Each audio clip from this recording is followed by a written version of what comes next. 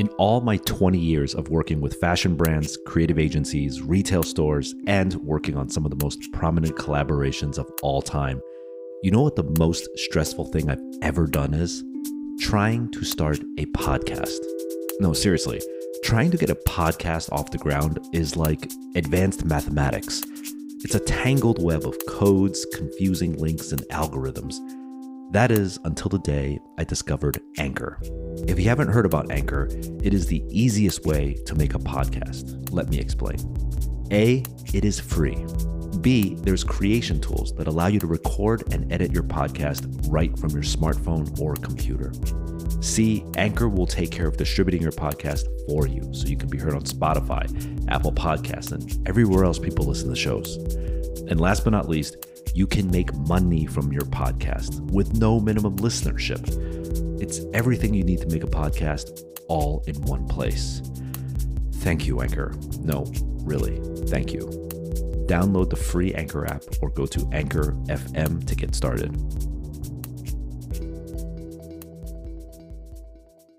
One thing that you mentioned just now, which is key to me, is manufacturing. Yeah. And probably one of the most asked questions I get from young people trying to get in is, how the fuck do I find like a reliable manufacturer? How do I even approach them? Yeah. You know, and I mean, back when I started, it was like literally the yellow pages. Yeah.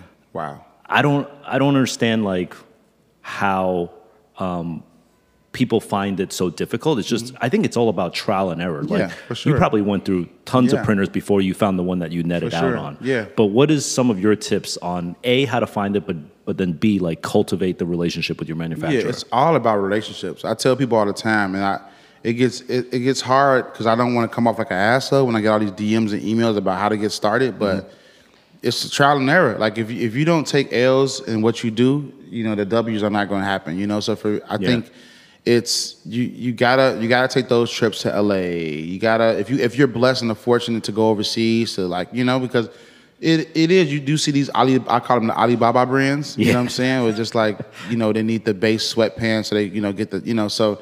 But I think. Did you dabble in Alibaba? No, not really. I haven't. I mean, because I really just focus on like tees and like, you know, I think I got some basketball mates. I ain't gonna front. You know, it's good. I'm not gonna front on it, but it's just like you can tell when brands actually don't care about certain things. But the whole trial and everything, I think that's the main reason why I'm still here, because you know, if it's getting samples back that don't work, if you might spend $1,000 on like some samples that just you can't get right. So it's L's like that. It's L's like, you know, but again, as manufacturer, like me and my t-shirt printer, we grew together. So I was going to them when they was like two guys printing in their basement. Now they have a huge ass factory in Chicago. So now I'm able to, I need this done. I need this. I know y'all hate me to death, but I need this done in an hour. And they'll take care of me because, like, you know, so it's all about relationship. Yeah. You can't be a boss ass dude giving your printer 36 shirts and be like, yo, Bob, you can't, you know, like, you got to give grow them with some them. money. You know what I'm saying? You might, you know, like, you know, you got to work for terms. You know, you can't go in there and be like, no, I have to, like, now I have terms, but, you know, I have to pay my bill for 3 years in a row before I can get like able where I don't have to pay right away. So, Word. That's good advice. You know, you just got to, all about relationships. You got to work hard, know that you got to take L's. If you're not taking no L's, when those W's stop, you're going to be confused because you never dealt with adversity, you know? So I think it's all about relationships and, you know, just making sure you know, some stuff not going to work. Yeah, I remember when I started out, and, you know, you try to ask people who their printers are, and it was like the most secretive thing. And I was like, why are people being so secret about this? But now I know why. There's only 40 hours in a week. And if he's printing your shit, and then fucking, you know, Walmart calls, your shit ain't getting printed anymore. Exactly, man. Exactly. That's the unfortunate thing, you know?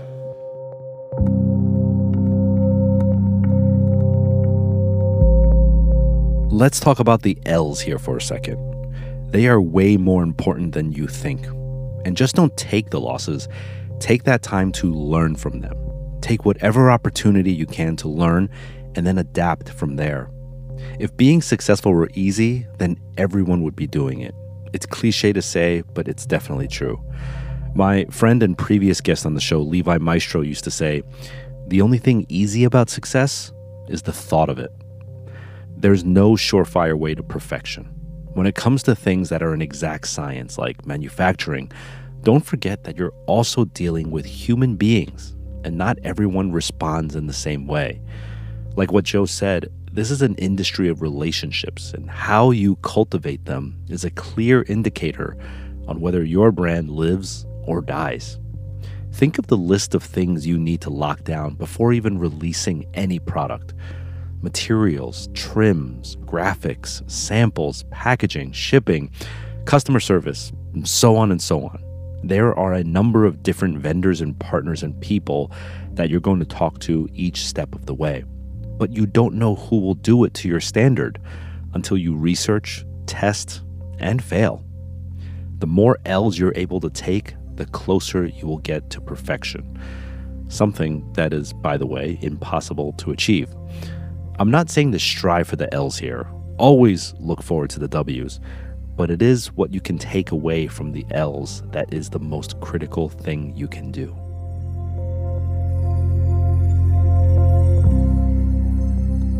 You are now doing this model where you're getting out of your hometown by doing pop-ups in various cities. So name off some of the cities that you've now done pop-ups in. Oh, let's see here. New Orleans, which I love. Atlanta, LA, New York, Houston, London, Japan. Damn. Might be forgetting some.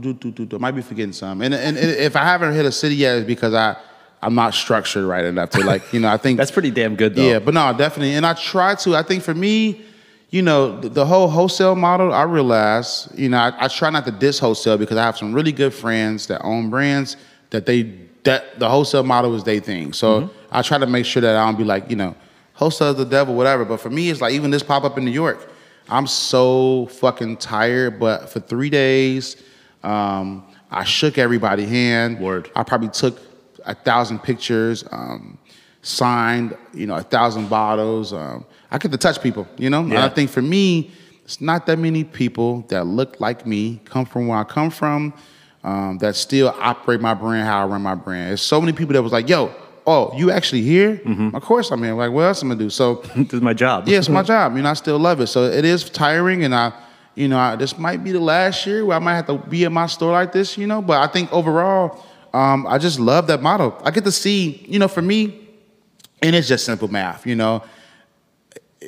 I don't know a store in New York, LA, and DC, Atlanta I can do a pop-up shop, and again, life is not all about money, but we all have to survive, and stuff is, but a store is not gonna place a $10,000 PO. It depends on your price points and everything. I make teas and stuff, so my whole thing is just pop-up just makes sense. I go to like a I'm give up all the game now, but I go to like a storefront.com or peerspace.com. Yeah. It's not a paid ad, by the way. Should be. Right? Yep. Collab Airbnb. I want to do a collab with all you guys. But I just found a storefront. Sometimes I'm not able to find it's smaller cities that don't really have that many like artist spaces. I usually partner with the store, but I usually find a space, bring my crew up, make a city t-shirt, and touch the city. It's all about touching that city. Right. I go to cities like New Orleans, they be like, yo, it's brands forget about us. So you come here, you're like the only brand hero. that come here, you're the hero, and they always remember that. So literally, I feel like I'm Forrest Gump. I just touch people everywhere I go. And to me, I have the whole one fan a day philosophy, So oh, me too. People just feel like, I speak for them. So I wish, and I'm doing a lot of big programs in the next, 6 months where I'm going to try to hit like 14 cities in like 12 days, but the pop-up formula just works. I think for me, I don't want to come up with a product, have a store, see that product, place an order for that product. It's in a shelf. And then, I cringe. I don't want to see my stuff on sale without me putting it on sale. Right. I don't want to go, like, if I'm going to put it on sale, it's because I put it on sale. I don't want to go on the rack at Kif and see my shirt, marked down because, they didn't fly out. So, But let's talk about the real pros and cons of doing pop-ups versus wholesale. Yeah, for so sure. you talked about all the pros of doing pop-ups and direct to retail. Definitely. What are some of the cons and vice versa, the pros of doing wholesale? Hypothetically, if you did wholesale. Yeah, you probably, it would be cool to be on a shelf next to certain brands. Okay, so presence. Yeah, presence. I think for me, I'm building on people that always support me. Yeah. I think being in wholesale, you get new people because if you got my brand next to a popping brand, then the person that's shopping that and never heard about me is like, oh, what is this? Right. You know. Well, So what you just said about one of the dopest things is you get to touch every fan that you're out there. Yeah. The flip side of that, you go to sleep, you're not touching fans anymore. Whereas if you did wholesale, you're just constantly quasi touching fans. Yeah, definitely. And it just depends on what's your end goal, I think. You know, because sometimes a lot of the guys, what they're doing now is creating these sub brands with these like lesser brands. That's diffusion brands. As they call it. I've got approached by Urban. I'm not, I love all you guys, but Urban, Zoomies, PacSun, Foot Locker, Finish Line, Foot Action. Everybody's knocking on my door. Everybody you could think of to do a subline for their store. Subline or wholesale. I make a killing at these pop-ups. You know, and for me, it's just like at this point, what I'm doing as a black man with a black brand, I don't really think there's that many people that's still in the streets. I'm not like one of those guys that have a brand that's like driving my Lambo up the hills and like, who are these peasants wearing my brand? I still be outside. I'm all walking and shopping down New York and getting love. So I think it's equity in how I'm doing it. You know, it might be a slower grind, I think, but you're owning everything. You're not exactly. dependent. Yes, exactly. You know what I'm saying? And then, again, I'm making people come to Chicago. Chicago's like a destination point. Oh, let me stop by Notre, let me stop by St. Alfred, let me stop by Leaders, but let me stop by Joe's store. You know, so that, and then online business is like, that's on fire too. So it's just like, honestly, just, I drop stuff really when I feel like it. It really just depends on how much you're trying to make and how fast you're trying to because nobody's not gonna be hot forever. It's tough, And I just don't want to give, again, not shitting on Urban Outfitters because I love them too, but I don't want to give Urban Outfitters the chance to put my t-shirts on sale for $19.99. And they do it quick, so quick. So for me, it's just like I'm gonna control my own narrative for now until I have to do that. But right now, I'm just gonna control my own thing. You know? When you do a pop-up, how do you gauge or how do you know how much stuff to bring and That's make? So tough. Okay, did you figure it out? No. There's no. I mean, even now, I think I brought up. I had this. So what's crazy about pop-up shops? I've watched myself grow. So my first pop-up shops, like maybe 5-6 years ago, I used to just get an extra check bag and just pack t-shirts in the bag, and then 3 years so the ago, inventory would fit in a second piece of luggage. Exactly. Okay. So 3 years ago, I would just ship 8 boxes to New York, go to a UPS over here and pick them up. But now I had to hire I got to get a semi truck. So I had maybe 98 boxes of clothes, drove from Chicago to New York, and that's just cool because I can pay a delivery service to so it's still tough because I rather I love selling out, you know what I'm saying, but at the same time I didn't want to I'm not gonna have a 3-day pop up and hey guys, everything's sold out on the first day, you know what I'm saying? So that's tough because you don't want to disappoint people. Oh no, because these Yankees hats, I don't care about telling numbers. I tell all my business. I only made 200 hats, and I'm pissed off because it's just you could have made 2,000. I mean, I wouldn't do that because that's a big number. But at least the hats were sold out in 2 seconds at the store. At least give me a whole full day of hats. But on the flip side, you also don't want to be shipping 90 cases back to Chicago. Like I said, about 95 boxes came to New York. About 30 going back, so I think that's still good because I still need stuff to put online. So, it's still trying to figure out that formula of but it depends on each market. Like if I'm going to Houston or New Orleans, I'm not bringing 98 boxes, you know. But so it just depends. Like some stuff I know without a doubt is going to sell, so I'll send more of those. But it just depends on each city. Yeah. Were you so well traveled before you started the brand and the business? Or did this really open up the world to you? I mean, during the leader stages, I was the kid in Agenda and Magic, all wet beyond the ears, oh my God, that's Jeff Staple. Oh my God, that's, oh my God, that's the guy from LRG. I was that person. So I was just in awe, taking notes on everybody, seeing the booths that had the long line, seeing the booth that's getting the crazy wholesale orders, seeing what brands are doing well in leaders. So I was paying for my own ticket to go out there. I was sleeping on people's floors and shit like that. But I think, the time when Magic and Agenda was the shit. Yep, popping. I was taking notes. I was 19, 20, at Agenda, you know what I'm saying, at Magic, just taking notes on everything. So I wasn't, fully immersed in everything. And I wasn't a world traveler, I think.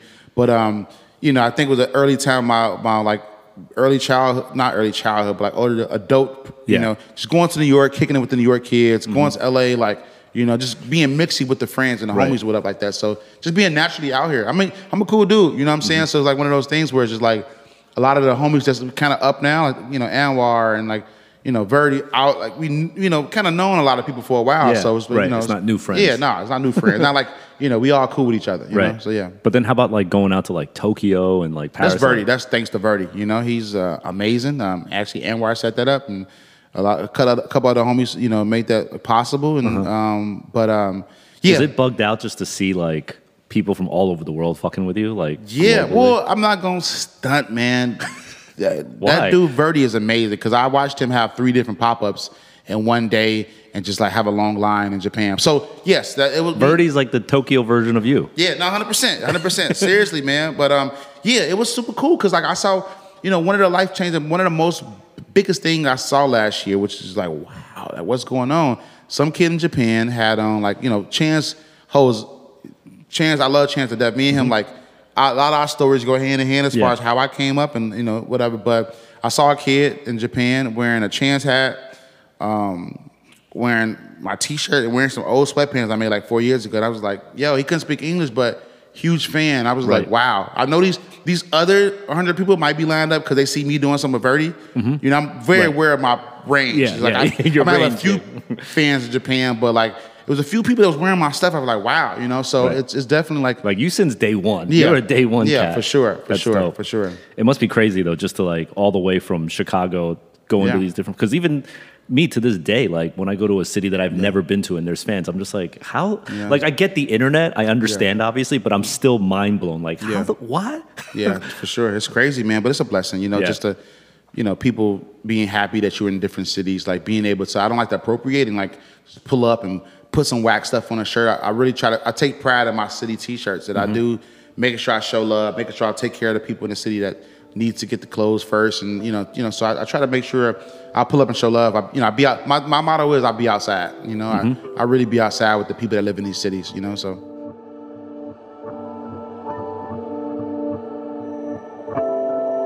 Wholesale versus direct to consumer.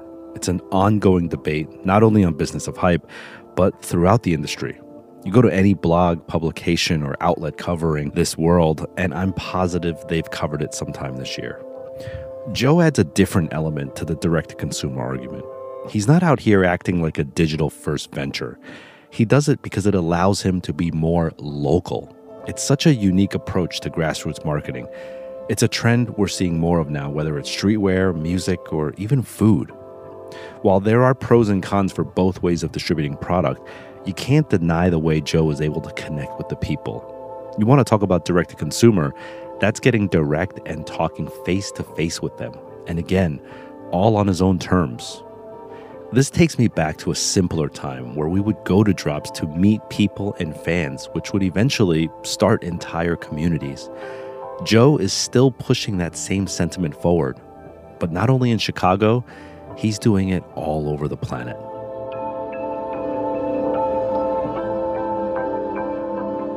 All right, let's change gears a little bit. I want to talk a little bit more about like some of the more corporate business work that you do. And it's interesting because, and I'm not like placing judgment, but you have a strong principle about not selling to the man in the mall. Let's go. Yeah. But you are working with them on the other hand in some other ways. And I want to talk about some of those things. So, I mean, just reeling it off, like Jagermeister, Snapple, MasterCard, McDonald's, right? Yeah. How do you juggle between like critics saying like you're selling out? Yeah. Or is there even such a thing as selling out nowadays? It's the art of finesse is what it's called. Okay. I think people look at me like, damn, how did a brother do this? Honestly, for me, it's just like, nah, it's all a narrative, man. It's like some world star shit. Yeah, it's like, damn, MasterCard, what the fuck? McDonald's? Yeah, so I mean, because I'm still me, and I haven't changed into my friends and family, and I think, I do have one thing I want to do in 10 years is actually talk about these partnerships, because I am starting to get criticized. I see some comments, some of my peers that don't understand my, like McDonald's show, like, and just like most of these people that criticize me, if they was in my position, would have did it too, Yeah. And that's what's crazy. So I try not to think about that type of thing. But, everything that I said yes to, imagine all the companies that I said no to. Mm-hmm. That's what to me, I don't want to diss brands or companies that I turned down, but like if it's something that I'm doing, they really gave me what I want, either that's from a dollar sign point of view or just, yo, I want you to creative freedom. Yeah. Even with McDonald's, like a couple of my peers was like, McDonald's, Joe, damn, it's like they're killing us. It's just like, whatever, man. It's like everything is killing us, man. I'm smoking, weed right now. It's killing me. With the backwood, so my biggest thing is just like, and I'm just like checking my resume off, because I do feel, sometimes I feel slighted, like, it's just like, why don't these, and again, not that I care, but it's just like, I still feel like the sheep, like, I don't feel like I mentioned, like, when I got the email to be on here, I'm like, me? I don't, I listen to the show, but like, I just don't think I'm one of those people that usually get mentioned. And it sucks, man, because now it's like, oh, damn, I'm becoming that. I'm about to be in that Illuminati. I'm about to be in that club, man. I'm like, damn, man. This is actually the initiation. Right? Yeah. Look at this wall could open up, and then Hiroshi's going to be back there. Right? Oh, my God, that's hilarious, actually. No, true story. When we reached out to you to do this interview, we had already booked the date and everything. Yeah. Other editors at the same time were like, yo, we need to get Joe Freshgoods on the show. Yeah, that's crazy. And I was like, no, we already have it booked in there. So that's crazy. It's happening, man. Get ready. No, but like a McDonald's, man, these companies listen to me. There's been a lot of things I turned down because it morally isn't aligned, but like a McDonald's working with an agency, they're working with the brand. Yeah. I made them pick like the McDonald's that's like in like the lower poverty areas. Like we picked like good areas, like and it close to free, So that was a situation where I did 20 pop-up shops around the world, around the U.S. So we picked New York, 4 locations in New York, 4 locations in L.A., Atlanta, Chicago. So I was like, yo, I know I'm getting better and bigger, but like, could I have people lined up outside of McDonald's for clothes?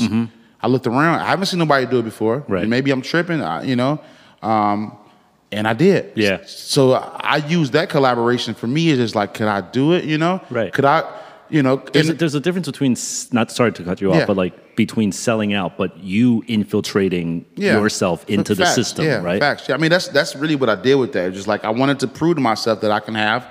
I mean, I almost. It's not like you're like holding up a burger. Like, of course not. I have people lined up outside of McDonald's for free clothes. That's like tight to me. You know what I'm saying? If you don't get you're hacking the system. Yeah, that's. I think that's why people treat me like when it comes to selling out, because again, I be at the bars. I be really chilling with people. Not saying that like people don't chill with people. Like, I'm really like a man of the people. Like, I show love to everybody. Like, I'm so super humble. So, when I do certain things, it's just like, yo, I'm about to bring these guys over here. You know what I'm saying? I'm really just like infiltrating, you know what I'm saying? Right. And companies, and I get my power within my community, you know what I'm saying? So now I think it changes like every few months for me. Now I can like, those old collaborations, I probably had to, do things for, not to check, but like, now I can walk in and if you give me a pitch deck about what you want to do with me, I'm 100% probably going to give you something different, how it's going to be better. You know what I'm saying? So now I can Because you're crazy. Yeah, because I'm crazy, So it's different. Like, it's like MasterCard, let me see if I can have people lined up at Freshgoods. So everything is just like, let me see if I can do this. Let me see if I can do that, And it just works, man. Like with Snapple, it's just like, who the fuck else going to have people, you know what I'm saying? Just like you working with somebody that's like from the culture, you know what I'm saying? Like I still keep it authentic, you know what I'm saying? I don't want companies to take advantage of that. So I'm very wary of who I work with and making sure I just don't give up my sauce, because I don't want to be like played out. Because, I see some collaborations like, yo, why they collab with like that? You know what I'm saying? Some stuff, it don't make no sense, but I try to make everything make sense. You know what I'm saying? Well, Snapple's perfect because it's made from the freshest stuff on earth. Come on now. It's just like, come perfect, on. Like, this is a very timely story because right now there's the whole thing happening with Jay and the NFL. Yeah. And I want to get your viewpoint on it because many people are, there's 2 sides of the story. One is like, yo, Jay, you're a fucking sellout. You're just sucking the dick of the man, right? Yeah.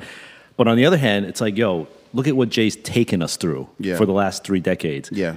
He's in there. He's in the system right now, and he's going to do good from within. Yeah. What's your take?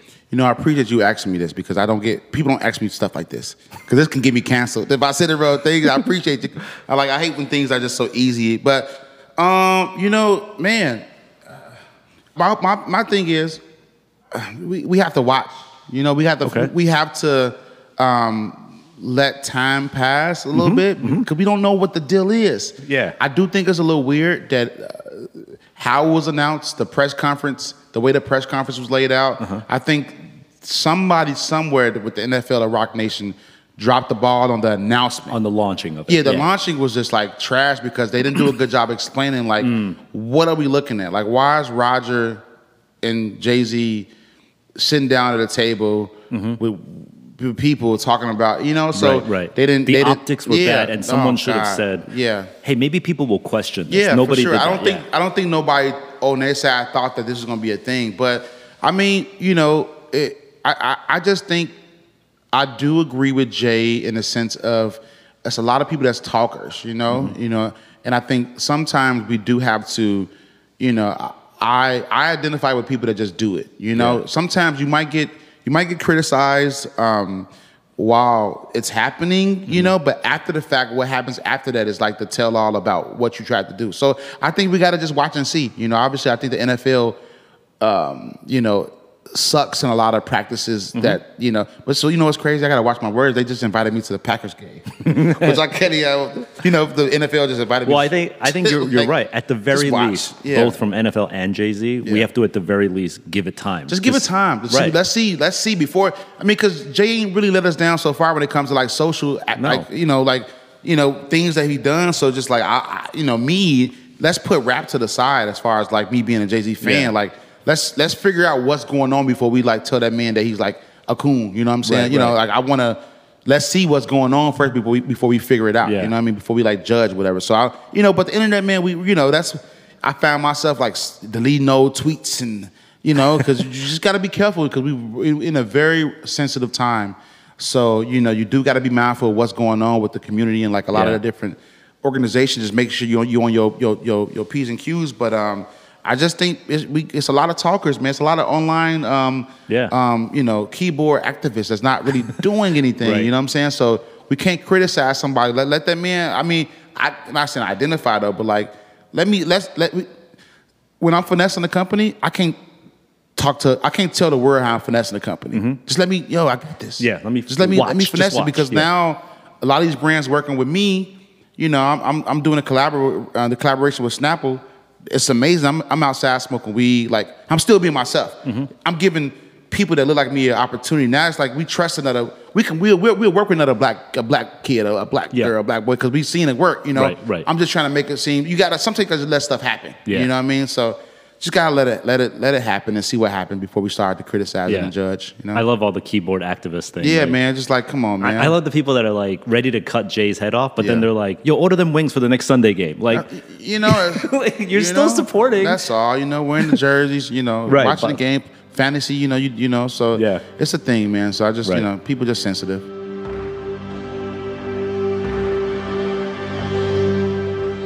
We have to see how things play out before we criticize. Whether you agree with Joe or not, those are sound words. We don't know the full story behind Jay's intention yet, nor do we know the full intention of Joe's when he was doing the collaborations that he was being called a sellout for. If you're trying to finesse, change, or overthrow an industry, you can't show the moves ahead of time. In order to change a system, sometimes we have to go inside the system. And while you're doing it, the intentions may be in the right place, but it also might look like a sellout move at face value. And the core of the idea is probably just not obvious for people on the outside to see. Still have doubt? Ask yourself this. If it's coming from a good, clear place, and your vision and purpose are crystal clear, then trust that what you're doing is righteous and true. That validation has never, ever done me wrong.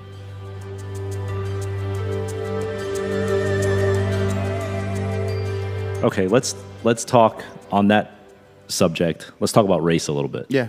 Right. You mentioned, you know, being a black-owned business and being supportive of all that. Is race, and I want to use this word very carefully. When I say racism, I don't mean like traditionally known racism is very easy to identify and stomp out. Yeah.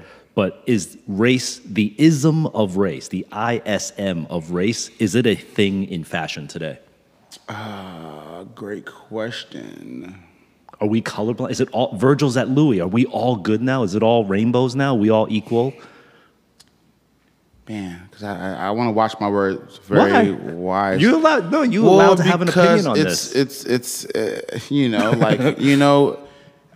it's certain people, certain brands that like, because even if you're like a black brand or whatever, like you don't come from the same struggles that some people come from. So I think for me, it's just like, I used to get like, why'd you say that? But like when kids, it's a New York thing too. So many people for the past 3-4 years of me doing pop-ups in New York, so many kids from all over like, yo, Joe, you're like my Black Supreme.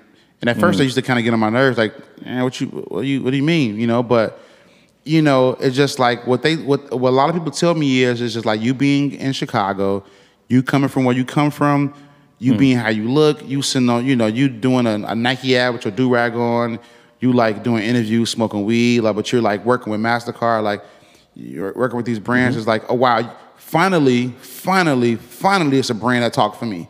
We never seen that before. And I think when you really start to get into who own these brands, even a lot of money being put behind brands that you think is like, he's the token black guy, but he don't really own the brand, Right. So a lot of that goes on and stuff. So I don't want to point any fingers or like, say that he doesn't really own that brand, he doesn't do that, but people really know I actually own my brand. I'm actually an actual black man that comes from a black community that does my thing. So that's like a thing, but I don't know. I do think it's tough. It's really tough because I think sometimes, for me, when I'm in these rooms with different people, I don't really see people that look like me. Even with trade shows, like, the key figures. We all know the key figures, but for a culture that, this is a hip hop thing, but when I look around at all like fashion and a lot of stuff that's going on right now, I see a lot of stuff that's influenced by my community, but I don't see a lot of people that looks like me working. Working in positions of power. Yeah, it might just be people like that look like me that works the booth, but like when we actually talk about the people that run the brand,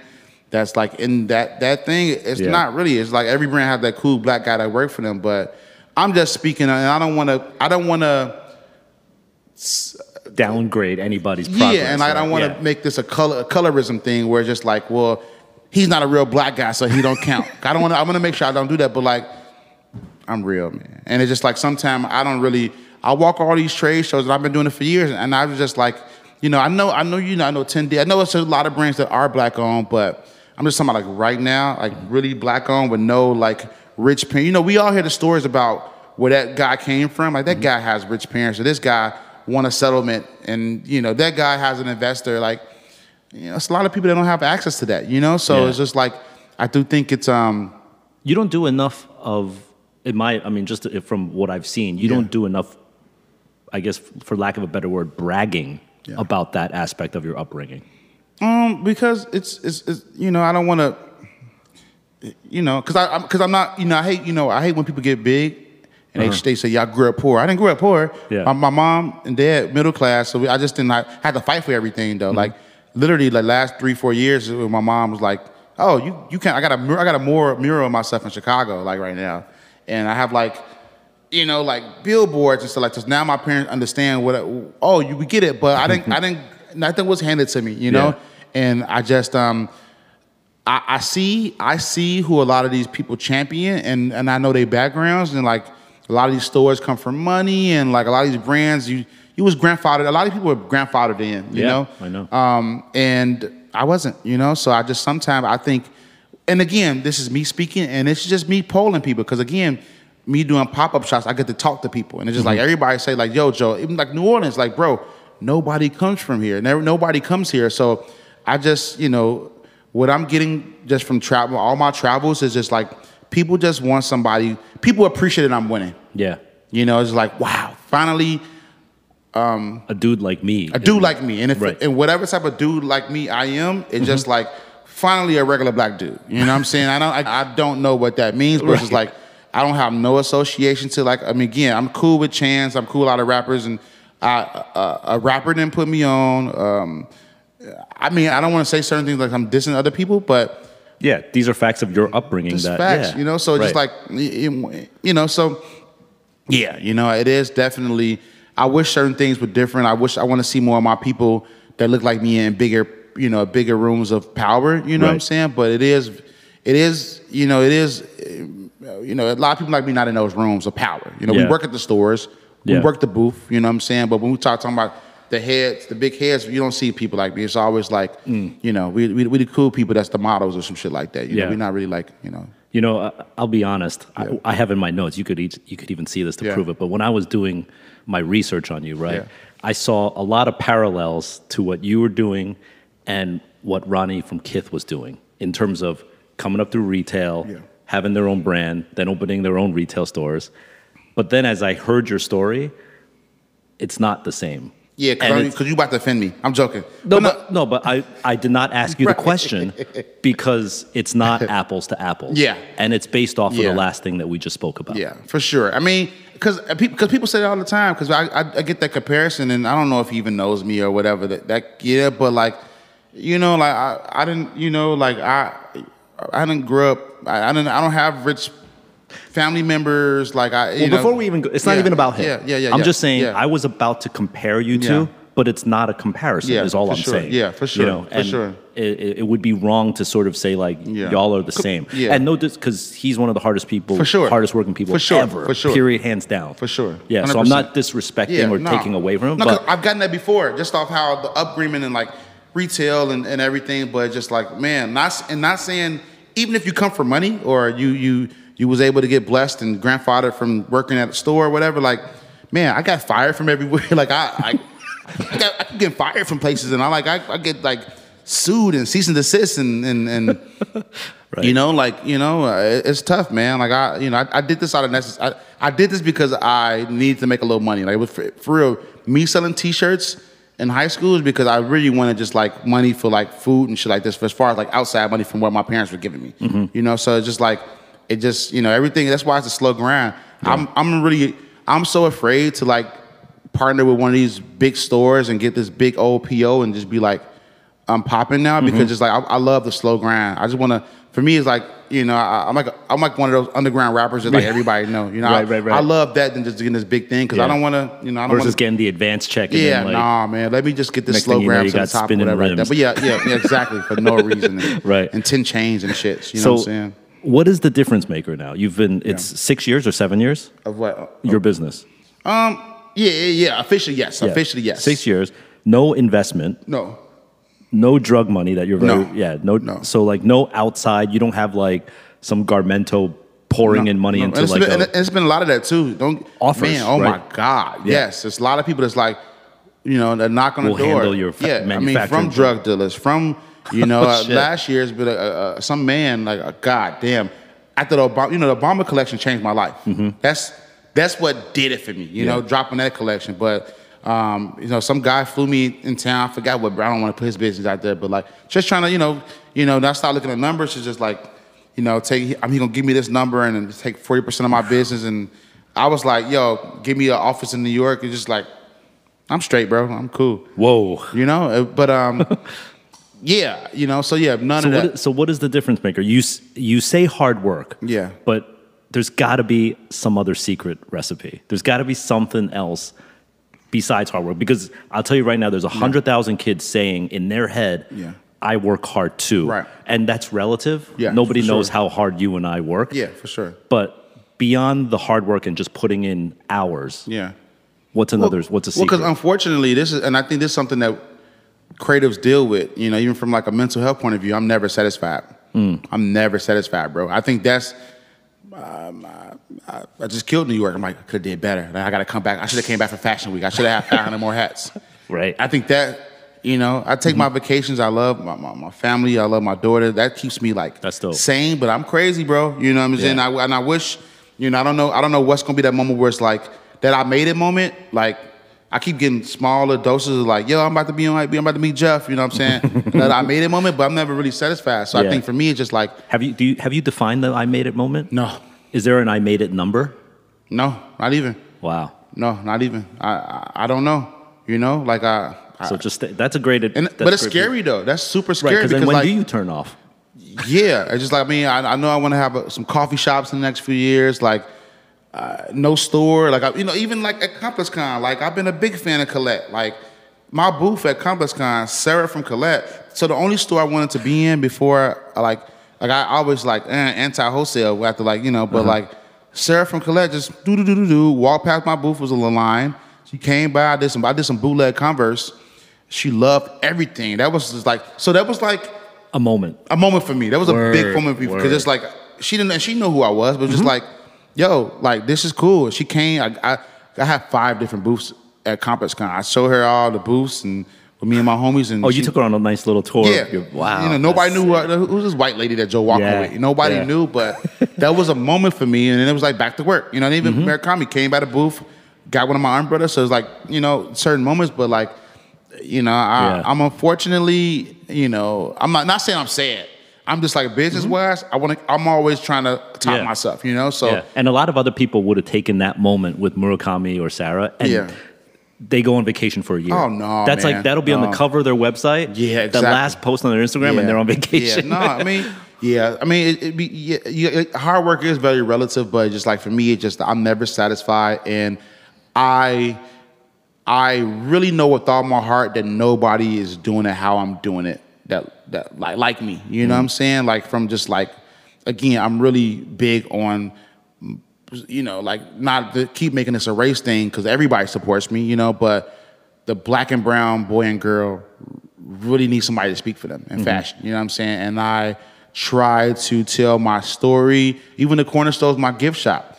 A lot of people was like, I don't know what the fuck he talking about. Like, it's a bodega in New York, whatever, but people call me and text me crying like, yo, Joe, I know it's just a Snapper collab, but yo, you told a crazy story on here, bro, about, your personal connection of, going to corner stores with $6 and having to buy a $3 t-shirt, but wanting to buy a juice. And like, that was the art of negotiation back in the days. And like, that kind of made me the man I am now, trying to, taking, not a lot and making it spread out. So, I really know that, I have a chip on my shoulder because it's like I'm doing this for that kid in New Orleans or Houston that's like not in New York. Because it's always been a thing like you got to move to New York, LA to be on. So I'm also like having that whole narrative that I'm like still hometown. Like, because I get all these tweets every day. Like, I'm going to be the Joe Freshgoods of Iowa. I'm going to be the Joe Freshgoods of, that just lets me know that I'm like, I'm doing my job for Chicago. It's just like I'm, so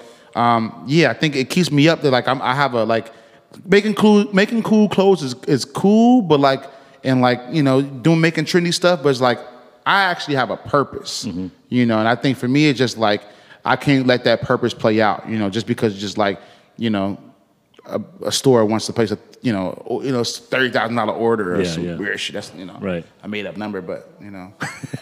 So you know what I mean. It's just like I know I have a purpose. You know what I'm saying. So I think that purpose keeps me up at night, knowing that I have to like keep fighting to show that I can do this like my way. You know what I'm saying, and keep shocking people with collabs and stuff like that. So. Word. All right, man. Well, thank you. That was great. Yeah. Good looking out. Yeah. No problem.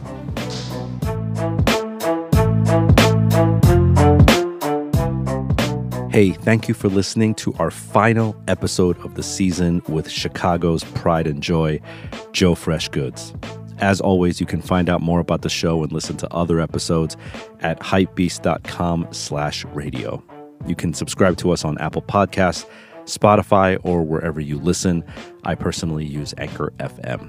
Also, please, please, please do me a favor and leave a rating and comment to tell me what you think of this show. Also, tell a friend about the show, spread the word. Everything helps out a lot. We also occasionally answer listener questions on the show, so if you have a question, shoot it over to me on Twitter. I'm at Jeff Staple. The Business of Hype is created in collaboration with Bright Young Things. You can check out their work at byt.nyc.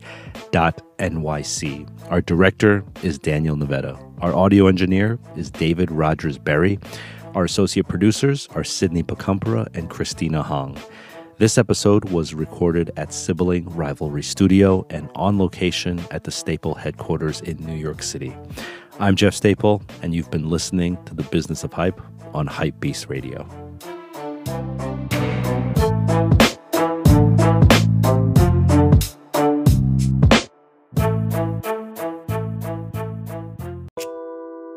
Hey, this is Jeff Staple, and I'm kind of an old school type of guy. I aspire to minimize aspects of my life, and I'm actually the type of person that wants less options. I just want to use the best things, not the most things. And this even boils down to something as minor as the apps on my phone. I no longer need 3 different apps for music and another one for news and yet another one for listening to podcasts. Why? Because now I get everything on Spotify. I can listen to all my favorite songs, artists, and now podcasts in one place. And you could do it for free, even without a premium account. I actually do have a premium account because it costs like less than 2 cappuccinos, so why not? But strangely enough, my partner prefers having a free account because she actually likes listening to ads. Go figure. Anyway, Spotify has a massive catalog of podcasts on every topic, including the one you're listening to right now. But wait, there's more, my friend. You can follow your favorite podcast so you never miss an episode. Premium users can download episodes to listen to offline wherever you are, with or without service. And you can easily share what you're listening to with your friends and enemies on an app called Instagram that I've heard is gaining quite a bit of popularity.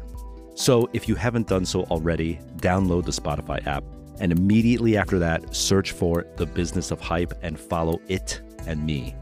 You can also browse for other podcasts in the Your Library tab, but really all you need is this one. All right, go forth and minimize. Delete all your other apps and download Spotify today.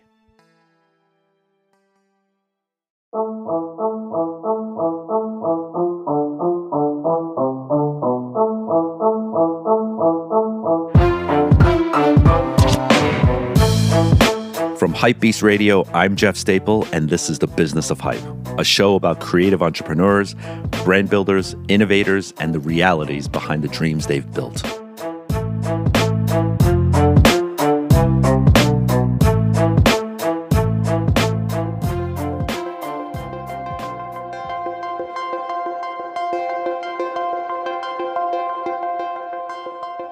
There are very few people who have the ability to carry an entire city on their back. Every city has that select, unique person, right? If you're in Toronto, you know Drake reigns supreme. If you're in Houston, you can't do anything without the permission of Bun B. And if you're trying to make it in Tokyo, good luck without the blessing of Hiroshi Fujiwara. So now let's talk about Chicago. The great thing about Chicago is that it has so many amazing people in it who have attributed massive amounts to the greater culture. The superstar names we all know. But there's a lesser-known, unsung hero from the Chi that holds it down equally well for all the people. In fact, very uniquely so. I'd argue that there's no one pushing it forward like this man here. But you know what the reality is? This isn't really a story about Chicago. It's about representation. It's about hustle. It's about taking nothing and creating something truly amazing out of it. So get ready as we hear a story about someone who grew up on the West Side to then becoming the face for all of Chicago street culture. And you probably want to check your calendar soon because one of his pop-up shops is probably coming to a city near you. So everyone, welcome to The Business of Hype, Mr. Joe Freshgoods.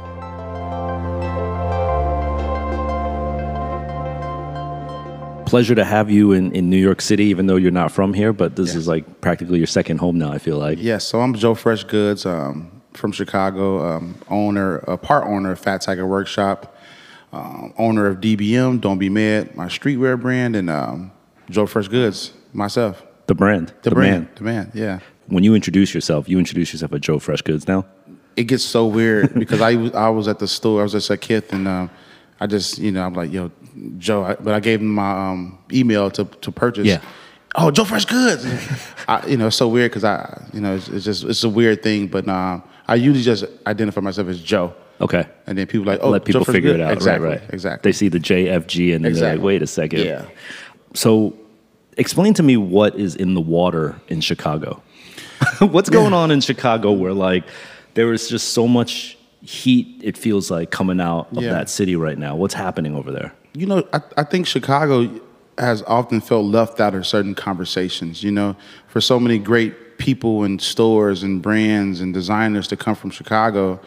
I think for so long we've been like the little sister to so many different cities. Mm-hmm. And if we start talking about like, facts and where certain things come from and certain influences, I'm 32, so I'm still not a baby in this industry, but I'm in the middle ground of this, how long streetwear been around. But Chicago's, we've had a lot of great stories with stores, a lot of great people come and do great things. So I think right now, thanks to a lot of the creative staying in Chicago, it's been like a spotlight. That's why you got things like Complex Con coming to Chicago. Yeah. I think we're finally starting to get like our just due because, people like me, we decided to stay in Chicago. So, I get to do my pop-ups around the world, but my home base is Chicago. So it makes people have to come to Chicago to come, get in. Our food is amazing too. Yeah. I stand by that. I stand by our food. So I think Chicago is a great city, and now the world is finally seeing that. We're known for the Bulls, and we're known for deep dish pizza and like hot dogs and stuff, but we're a great city, with creatives, and I think that's finally starting to, you're starting to see that a lot. Well, the way I see it, and if you look at like global cities in the whole world that add a lot of contribution to society, there's certain like ingredients that are always consistent, and like food, as you mentioned, is definitely one of them. Music is another one, right? Art and fashion, and once enough of those starts to get put into the pot, you start to have this city. When you grew up, you were born and raised Chicago? Yep. West Side. So when did the influences started to really peak from a purely born in Chicago movement? Like, can you remember back in the day, the early thing where you're like, I'm so proud to be from Chicago because of X? And I assume this dude named Michael Jordan might be one of those people. But other than that, I'm sure there was other Chicago-born influences. Yeah, well, this is obviously pre-internet, so some things as far as like city love and like just a love for my city, I didn't really know that I was feeling this way. And I think my first time going to London, I was going to Colette, and I saw like I think it was a Babe collaboration with like Miami, New York, LA. And I'm like, where's Chicago? Oh, so that was one, the left out thing is what made you feel inspired. Well, yeah, from a brand point of view, it was just like, I don't see, whenever any you see the jerseys or see any big, even when there's those sushi shirts. Right, then they put the cities down, right? You never see Chicago on city t-shirts, and we are a major city, so that always made me, but as far as growing up, I'm from the west side of Chicago, and I think I could probably compare it. I'm not from Harlem, but just seeing how people compare different sides of New York and like the flashiness and the colorful of Harlem dudes, and like, I think for me, growing up where I grew up at, out on the west side, it was always just cool seeing how people shopped, what they shopped for, the colorful outfits. There was a stretch of area called on Madison and Pulaski where it was just like all the mom and pop retail stores, negotiating prices. And so it's like LES, like a little Lower East Side vibe. Yeah. So, I think for that was just like my first love of figuring out everything, just, understanding it's like a Chicago style. I think introducing to how to shop in the hood was like my first intro to like, oh, I get Chicago, Yeah. How did it feel that Complex Con, as you mentioned, landed in Chicago this year? Complex Con to me really represents like the new age of doing business in fashion and street, right? Like it used to be the trade shows, Magic, Project, that sort of died. Then the streetwear drops happened, and Complex Con is almost like the commercialization on a big scale of that thinking. And then for them to pick Chicago as their, before New York, before Miami, before international, how did that make you feel? But then I know they like reached out specifically to you. So talk about that.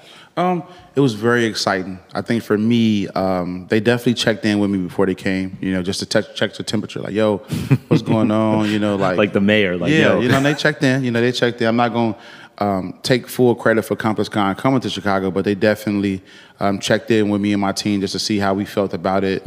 How could they, help the community? Because my biggest thing was whoever coming to Chicago, you just can't, we call out bullshit quick. So, I'm excited just from a consumer point of view, just not e-commerce, but just like helping the economy out. And also, I never really get to see all of my peers in one time. I never get to see them in Chicago at one time, you know? So it was pretty exciting that they decided to come here. And, I don't know how, I talked to some people afterwards. I know it was successful. I don't know what they determine success off of. I did well. I did good. I did good. But I'm very excited it came. I think I take that back. I think we as Chicagoans, we did good, Right. Chicago did good, yeah. All the Chicago brands killed it. I think we showed out. Because we never really get that platform to show like, hey, we some Chicago brands. We in the Midwest in general, I think we are always often forgetting about. So I think it was dope to have all of us under one roof and just to see how much people came out. Now the big brands, I am kind of tight that a lot of the big brands didn't come. That made me feel some type of way because just like again, I chip get on the it. shoulder. I get Long Beach is the main show, but I do wish a lot of the big brands would have contributed to ComplexCon, but I ain't had no competition. So, So beyond asking you for like just temperature check, were you involved in ComplexCon, like some of the planning or anything else behind the scenes? Yeah. I just gave them a very unbiased list of Chicagoans to work with. Okay. I do look at myself like the big brother for a lot of younger designers and brands, and I'm one of the I pride myself on saying this. So I'm like literally like how some stores have different beefs and they don't shop at that store because they carry. Literally like Clicks. I'm one of the only brand owners that shop at every store. So I have a certain connection with every store and everybody that other people don't get. So I can talk to that store. Hey, you guys should do ComplexCon. So. Right, you're like the peacemaker. Yeah, definitely for sure. I try to spread that positivity among Chicago and like a lot of the brands and stuff. So it was dope. I think everybody did well. Every Chicago brand did well. Nice. I could say that for a fact. That's dope that you do that. That when I was coming up, it was the same. Like Union versus Stash versus A-Life versus Nord versus 555. And everyone talks shit. And me at that time being like the young gun, I was just trying to like be peace with everyone. Yeah. And not necessarily be their best friend, but not be the enemy either. I was just cool with everyone. Yeah, definitely. I think that's a good stance to take.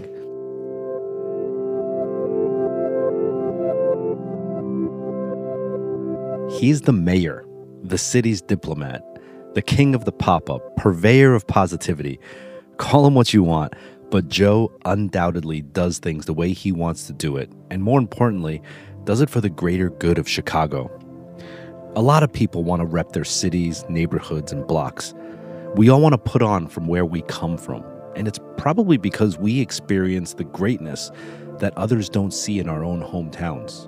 But eventually, if we do our jobs right, people catch on. Joe has a good challenge when it comes to Chicago. It seems to always be left out in the conversation, despite the fact that time after time, wave after wave, movement after movement, Chicago breaks the mold over and over again, whether it's art, music, fashion, food, or sports. But like in a lot of other cities, there's divisions too, cliques that divide people. Now, these groups influence others with who they want to align with, and in the fashion scene, that means where they want to shop. When looking at the grand scheme of things, there has to be something greater. We've seen it with music, and it's amazing when it happens. New York artists coming together, Atlanta artists creating a movement. It's a boom that further cements those cities on the map and the overall culture. This is why it's amazing to see Joe approach his work with this unbiased mentality. Here's a moment where all eyes in streetwear and sneaker culture will be on his city. Why not recognize that something bigger can happen when everyone is working together? We're in the collaboration age where you don't rise to the top by yourself. Whether your brand collaborates on product or fans just see you positively associated with another brand, it's all a form of currency. Joe has created a brand and platform that celebrates that community. You could argue that distinct regional styles might be dying out because of the internet. But I think, in actuality, that same internet is allowing people to have greater pride in even the tiniest pockets in the world. That community allows for strength. And these days, you don't need strength in numbers. You need strength in connectivity.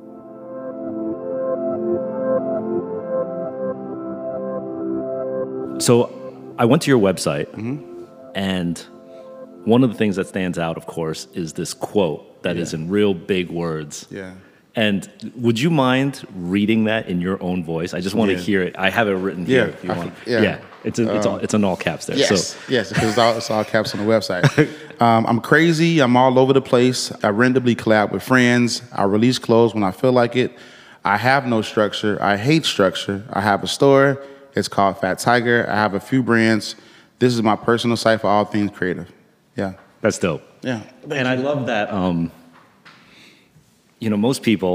most brands and companies, they put the about us like all the way down on the website in like 5-point font, and then it's like an afterthought. You were like, about me is going to be the first thing, the biggest thing, and it's going to be not traditionally what an about me would be. Tell me the thinking around this.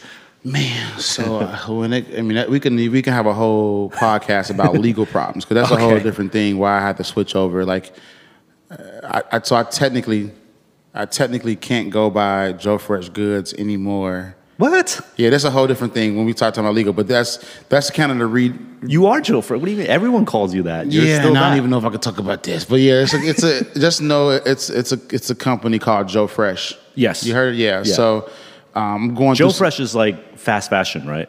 Yeah, man. Y'all probably hate me saying this, but yeah. So I had to just rebrand the website.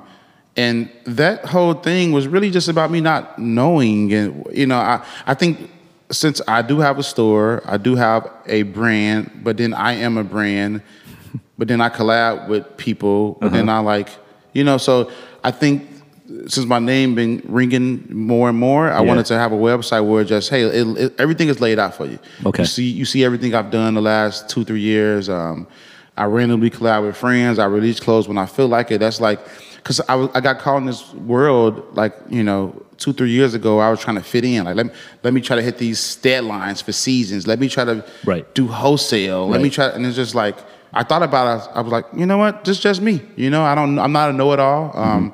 I know how I want my brand to be ran. I know that it is companies and people like Joe Freshgoods. Let's go on his website, and for me, it's just like I wanted to just put that right there. Yeah, it's like it's there. So it's pretty much a portfolio that I'm segueing or start releasing my product on that site. Yeah, but normally, if you're trying to work and collaborate with different brands, even multi-million or billion-dollar brands. Yeah. The first thing you usually say is not, I'm crazy. Yeah, that's usually not the thing to get them to sign off. Definitely. But you did that on purpose. Yeah, because I am, You really are? Yeah, well, because I think for me, it's just always doing things that's not normal, and it's tough the older I get. Like I said, I've been doing and making clothes since I was 14, so now I have a little bit more responsibility with my crazy.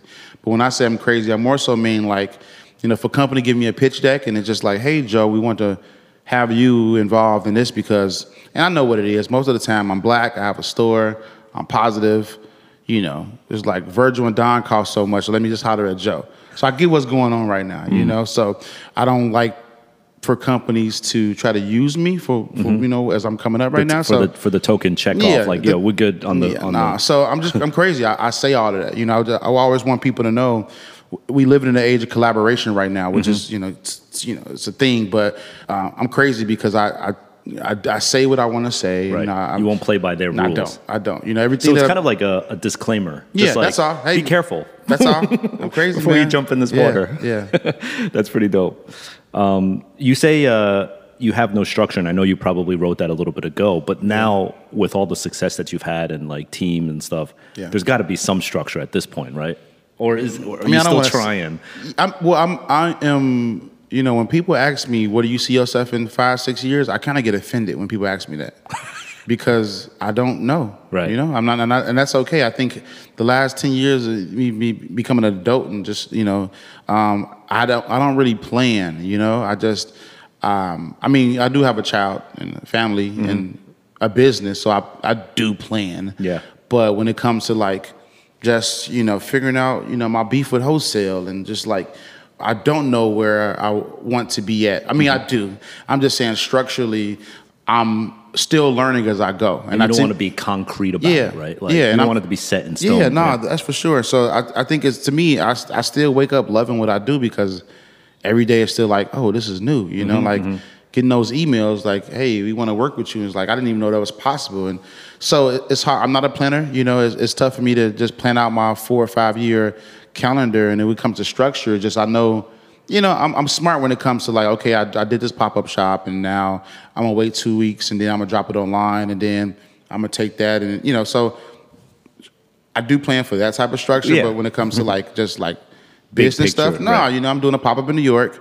I want to do it on this date. I want to bring my team out. I want to pick this venue. I want to, you know, to me nowadays it's just becoming natural. So it's like, it's not really like a structure, a plan to it. Just like, there's a skill in like organizing the things that have to be planned, but allowing chaos. Yeah. And I like, you know, now finally I have like a manager and have an assistant. So they realize how crazy I am, but they kind of like help manage my crazy. Like a lot of these, finally, a lot of these collaborations and these companies I deal with, I don't even talk to them no more. I mean, I get the initial email that comes to me and the DM or whatever, but after it gets that, I give it on to somebody on my team, and then they just like, they handle that. So that's, How big is the whole team now? It's not that big, you know. So, you know, when it comes to my store, it's so weird to even describe how we do business because so Fat Tiger is my brick and mortar in Chicago. Okay. And how I try to tell people, you got to look at Fat Tiger like a label or like a barbershop, and each brand cut its own heads, if you get what I'm saying. So like me and my best friend, Arello. I see the analogy. Yeah. Like the different chairs, you have different brands. Exactly. So we don't pick up any brands. We, you know, we created Fat Tiger Workshop 6 years ago with the intent to do workshops. I think now, it's a thing now because we know if we notice some retail dying and like the department stores like losing its touch, a lot of brands is like once you get that shoe in, that Travis Scott Jordan 1, and then it's like you be dead for like a week after that, you know? A lot of the smaller boutiques or whatever. So I think now everybody's introducing experiences in that store. We wanted to do that 6-7 years ago, but with me it's like I'm not about to start picking up brands because I didn't have enough money to start picking up brands. I knew that I had a popping brand in Chicago and that I can probably pay my little rent just off my brand. So, but I didn't want to call it the DBM store or the Joe Freshgoods store. So Fat Tiger Workshop was a way for us to all to work together. A lot of my guys from my other store that I worked at, leaders, we all just teamed up and like opened up our own store with our own brand. And then, you know, this is my third store in 5 years because we keep growing fast. So when we first opened up the shop, we we did workshops to talk about taxes, talk about streetwear 101 from my point of view. So we're just like, besides us selling clothes, I just feel so uncomfortable just selling stuff to people. So I always wanted to kind of give back to the community. So you still do those workshops? Yeah. So I got to get you on one of them. Now that we're friends now. But so now I have a big store in Chicago where we have our retail space open, and we have a whole room that's dedicated to just doing workshops and pop-up shops. So it's just like a little incubator room, and we was on it. We didn't have enough money to like really do a crazy $1 million build out, but the reason why we called it Fat Tiger Workshop was because it sounded weird, you know, and just to do workshops for the community, bring people in town and all that stuff.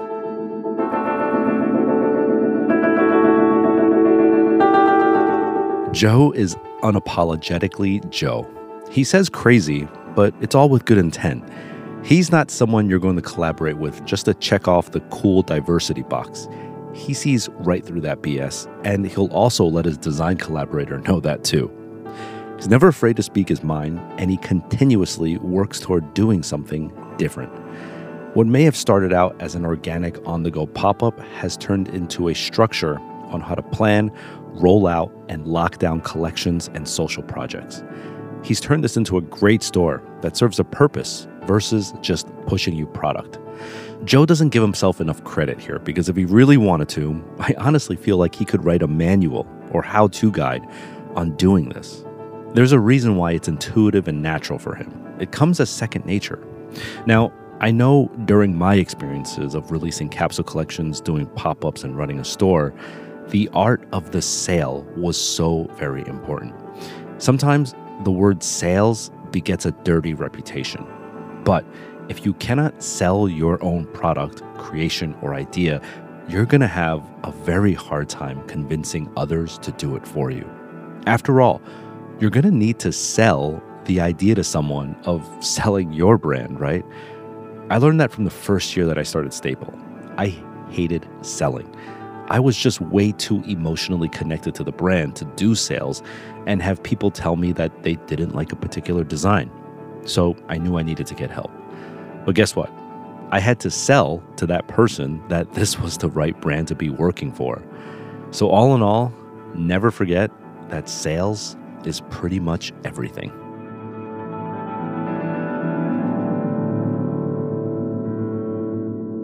And you said this is the third expansion because you kept outgrowing the older ones? So we started off in Logan Square, which is like in northwestern Chicago. Small store, $800 a month. Really small, had a really beautiful backyard. So it was like I'm so cool with everybody in Chicago, so we were just like the kicking spot. We were that store, like the cool store. Like the barbershop. Yeah, the cool store. We sold our brands. We all grew that really fast within a year, so we opened up in a better part of the city.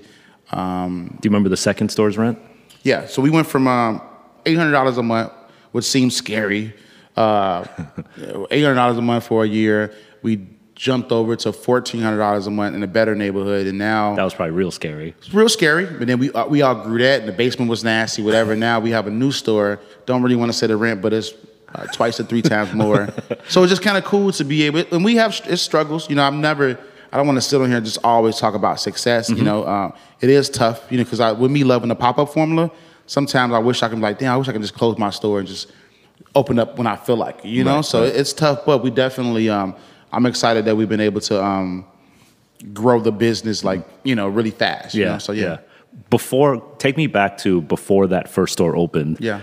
And you were like looking for store locations, considering if you can do this $800 a month thing. Yeah. What were you doing? How were you making money back then?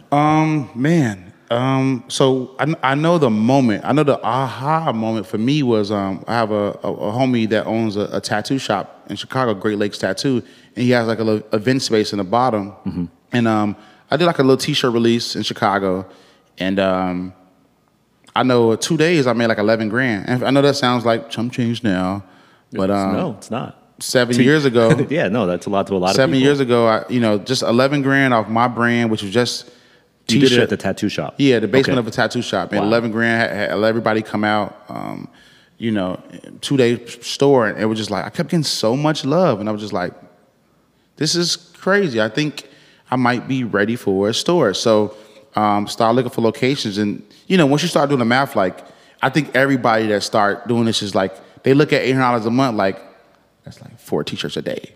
That's how everybody always do the shirt math for which is wrong. Yeah, so wrong when you're adding bills and payroll and all that stuff. But it was just like I was like, I think Chicago was ready. I was what was I actually doing? I might have been selling weed, which I'm not like a drug dealer, just trying to get You're by. not a good drug dealer? Yeah. Wait, did you have a full-time job? What was the last 9 to 5 you had? Damn. Oh, you know what? Yes, I was. That's why all these collaborations are so funny now. I was like a brand ambassador for Adidas. So basically, I was the person that goes to different malls and just check accounts. Like, hey, how did D-Rose selling? Like a street rep. Yeah, exactly. Right. So I was doing that, and I was still in hours because I wasn't really doing the thing, and just doing parties. So it was just being one of the cool it guys in Chicago that just made clothes when I feel like it. You know what I'm saying? Right. So, but I realized that I was doing small pop-ups every now and then. Like the pop-up formula for me always been my thing. But I think just drop in. Yeah, before then. Oh, and I had big drops. I think I did like a caramel loop. Yeah, I'm tripping. There's so much that I'm forgetting. Yeah. That's why this we was do the this. time. This was the time that I came up with the hat. It was a beanie that I came up with. I wanna fuck Rihanna. It sounds so trash now.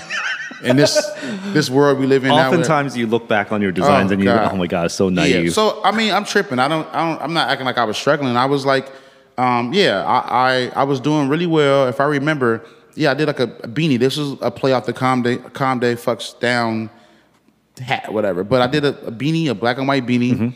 I want to fuck Rihanna. That sounds so trashy now. Damn. But it was like, wow. It was like one of the first, it's like when bootleg, when streetwear bootleg was like about to be in. Isn't it crazy? Like pre-Me Too, it's like like you could never do that right now. Yes. Oh my God. That's like why even I got a new shirt now that like, says I respect Rihanna. Like I just released the pop up. But yeah, so that boomed. Boomed. That was paper, real paper. Yeah, that boomed. Well, because I got my first stores. That's when I loved wholesale. So so I'm tripping. I'm forgetting about a whole point before that. So before I opened up a store, I was in probably like maybe 24 stores. Yeah. Selling like the Rihanna thing and other things. Other stuff. Yeah. Okay. So I was no sales rep, no nothing. I just had brand boom. And I used to like. You were on Karma Loop, you said? Yeah, Karma Loop, placed and it was so crazy because that was like, that's when Karma Loop was about like kind of corny. So I was kind of like this check like 10 grand, man. They placed like a $10,000 PO for me. And I was like 24. Yeah. I was like, nobody knew. That's one thing about it. It was just like, I was on Karma Loop. I thought I was gonna get like hate, but nobody, I got the check, it came, they loved the hats. Silence. So, but so I was getting little checks. I got like a little, I bought like a little crib in area in Chicago, Pilsen. So I turned my garage into a little store. What? So yeah. So now I'm forgetting about that. Wait, you bought a house? No, I'm tripping. I was renting, but I was renting a house, a 3-bedroom house. I was renting, and I turned the garage into like a warehouse.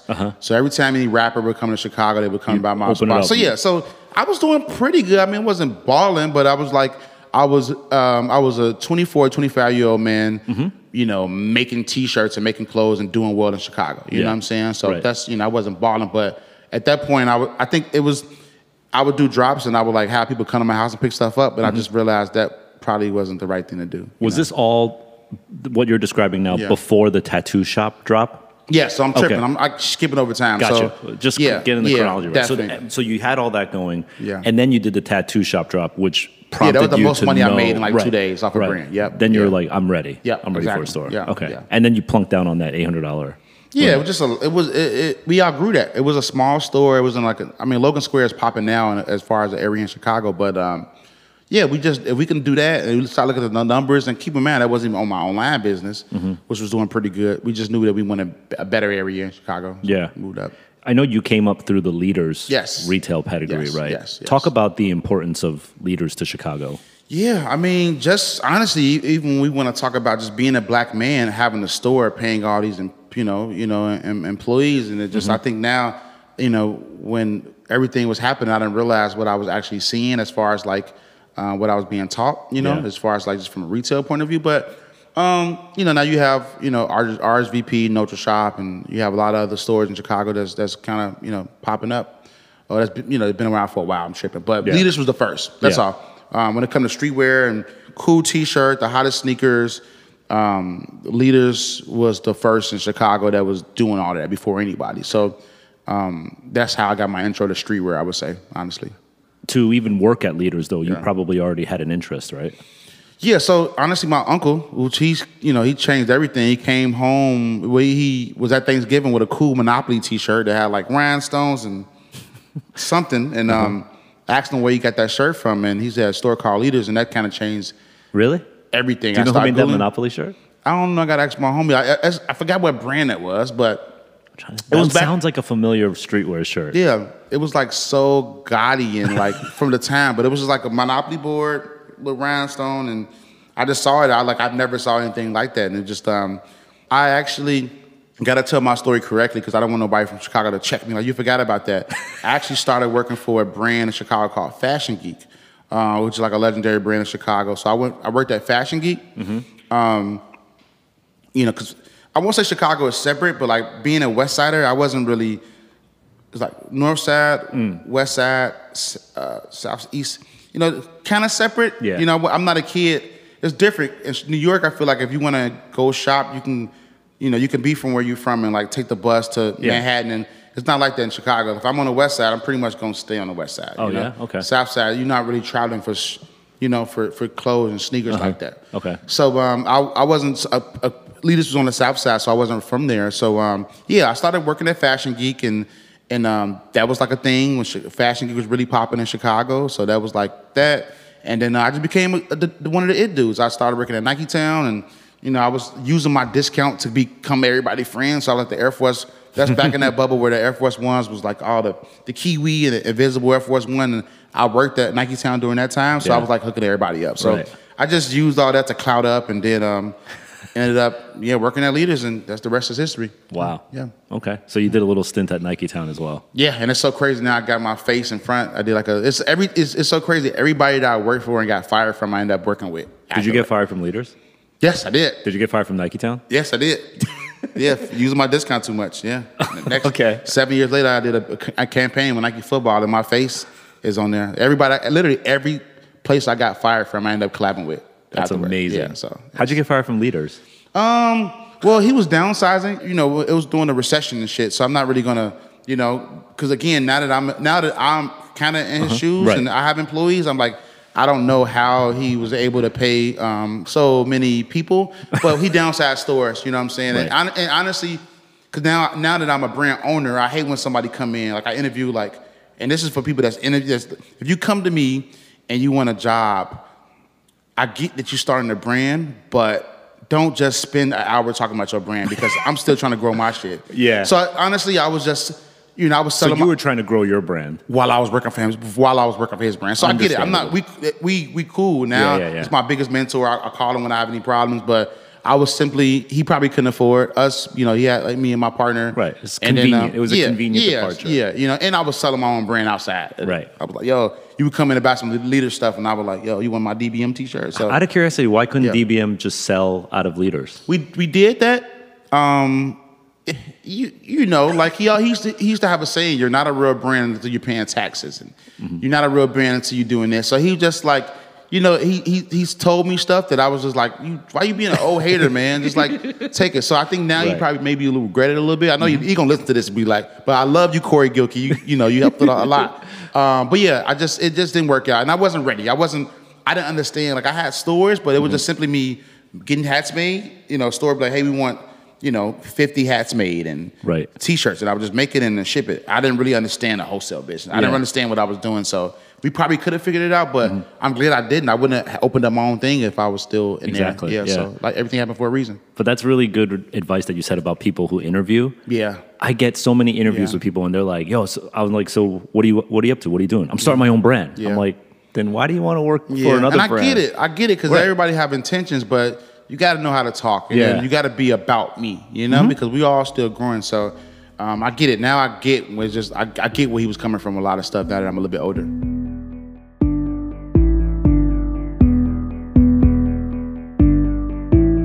To everyone out there still working on their come up, this is big facts.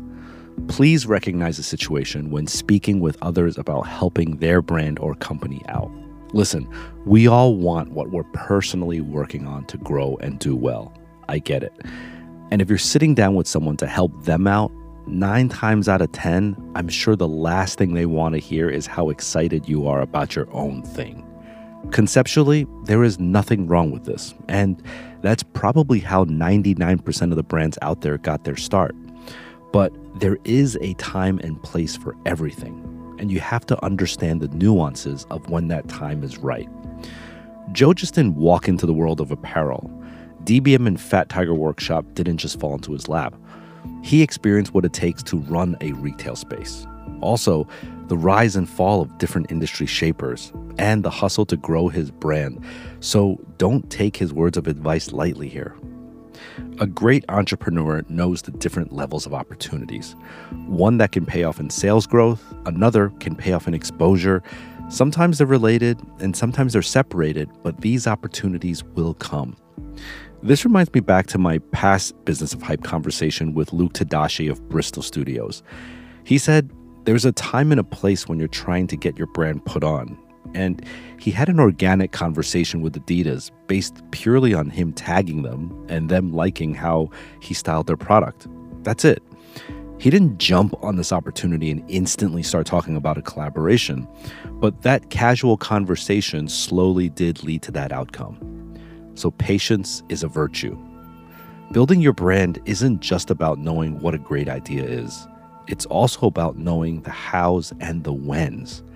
That's what ultimately separates dreams from reality.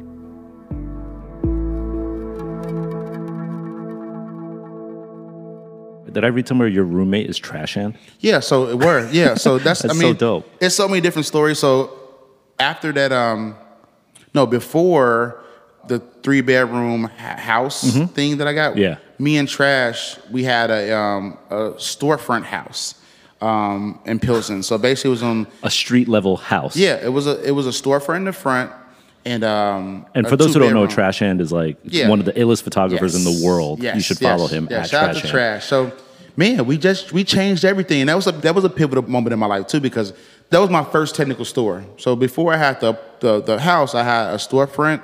I opened up on the weekends. I was weekends only. I was like, again, the logic of me inviting people to my house and putting my address on the internet is just insane now. But yeah, me and Trash lived together for about a year. It was the most amazing year ever. We shot. I still think that you can look at my lookbooks. I think me and him dropped the craziest lookbooks of all time. I still stand on that 5 years later. But yeah, it was a moment in time. It was back when the Instagram bubble. So he was understanding Instagram. He was like, yo, look, I got 500,000. I got 200,000 followers. So he was like, and I'm like, look, I got this person wearing the brand. So it was just like everybody used to come over. Chance used to come over. Like everybody that's a creative in Chicago used to come over our house and just get their picture taken. It was like, it was a vibe in Chicago for a good year. It was a good year, yeah. Do you guys still keep in touch? Yeah, of course, yeah.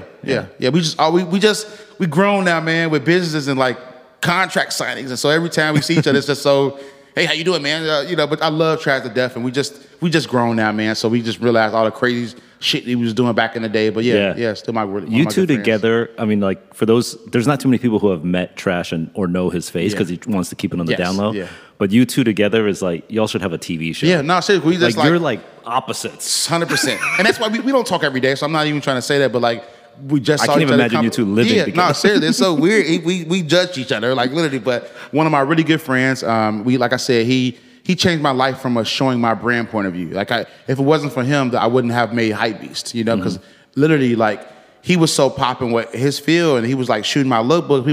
We were literally going to Paris just to shoot lookbooks, you know, literally like Trash. If you listen to this, like I really appreciate you sending me $1,200. You paid for my trip to Paris. Like I love you forever for that. But yeah, we just shot lookbooks, and he's an amazing person. And like I remember he had a relationship with the Hypebeast people, so he was like, because I don't, you know, I stay in my lane, man. I don't really get that much love from a blog point of view. So now I used to get mad, but now it's like I got a line outside. Like nobody posted that I did a Yankees collab, but it still sold out. So, but back then, me making Hypebeast, I was like, I almost cried running around the house, and it was because of Trash. He's sent it to us. So yeah, I love him forever, man. He's a dope person. Why the obsession with T-shirts? I mean, I'm obsessed with T-shirts too, but I want to know why. Yeah, because people, I mean, cut and sew is all cap, man. It's just like people want to. I've seen so many brands.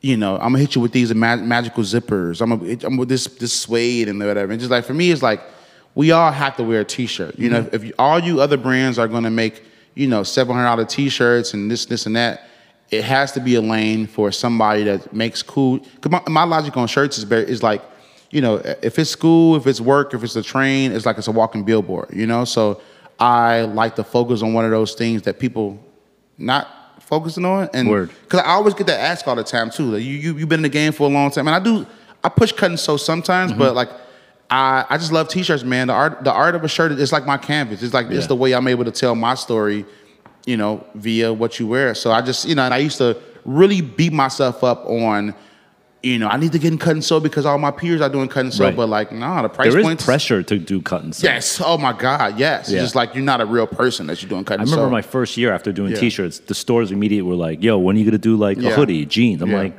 damn, I don't even want to.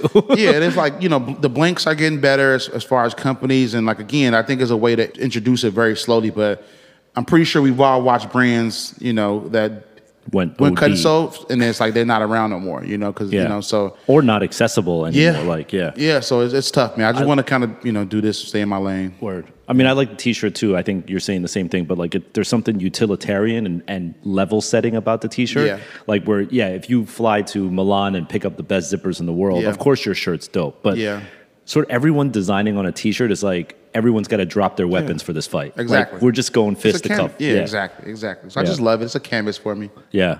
I read a quote that you said, clothes is art defined by the times. Yes, yeah. That's beautiful. Yeah. Can you explain that a little bit more? Well, it's tough now because I used to pride myself on doing things of the right now, but I think that technically means fast fashion when you really think about it. But for me, it's just like, I think some of my hottest T-shirts have been like, and I think everybody kind of moved past it now, but like it was a point in time culturally where it's like, oh, this person passed away.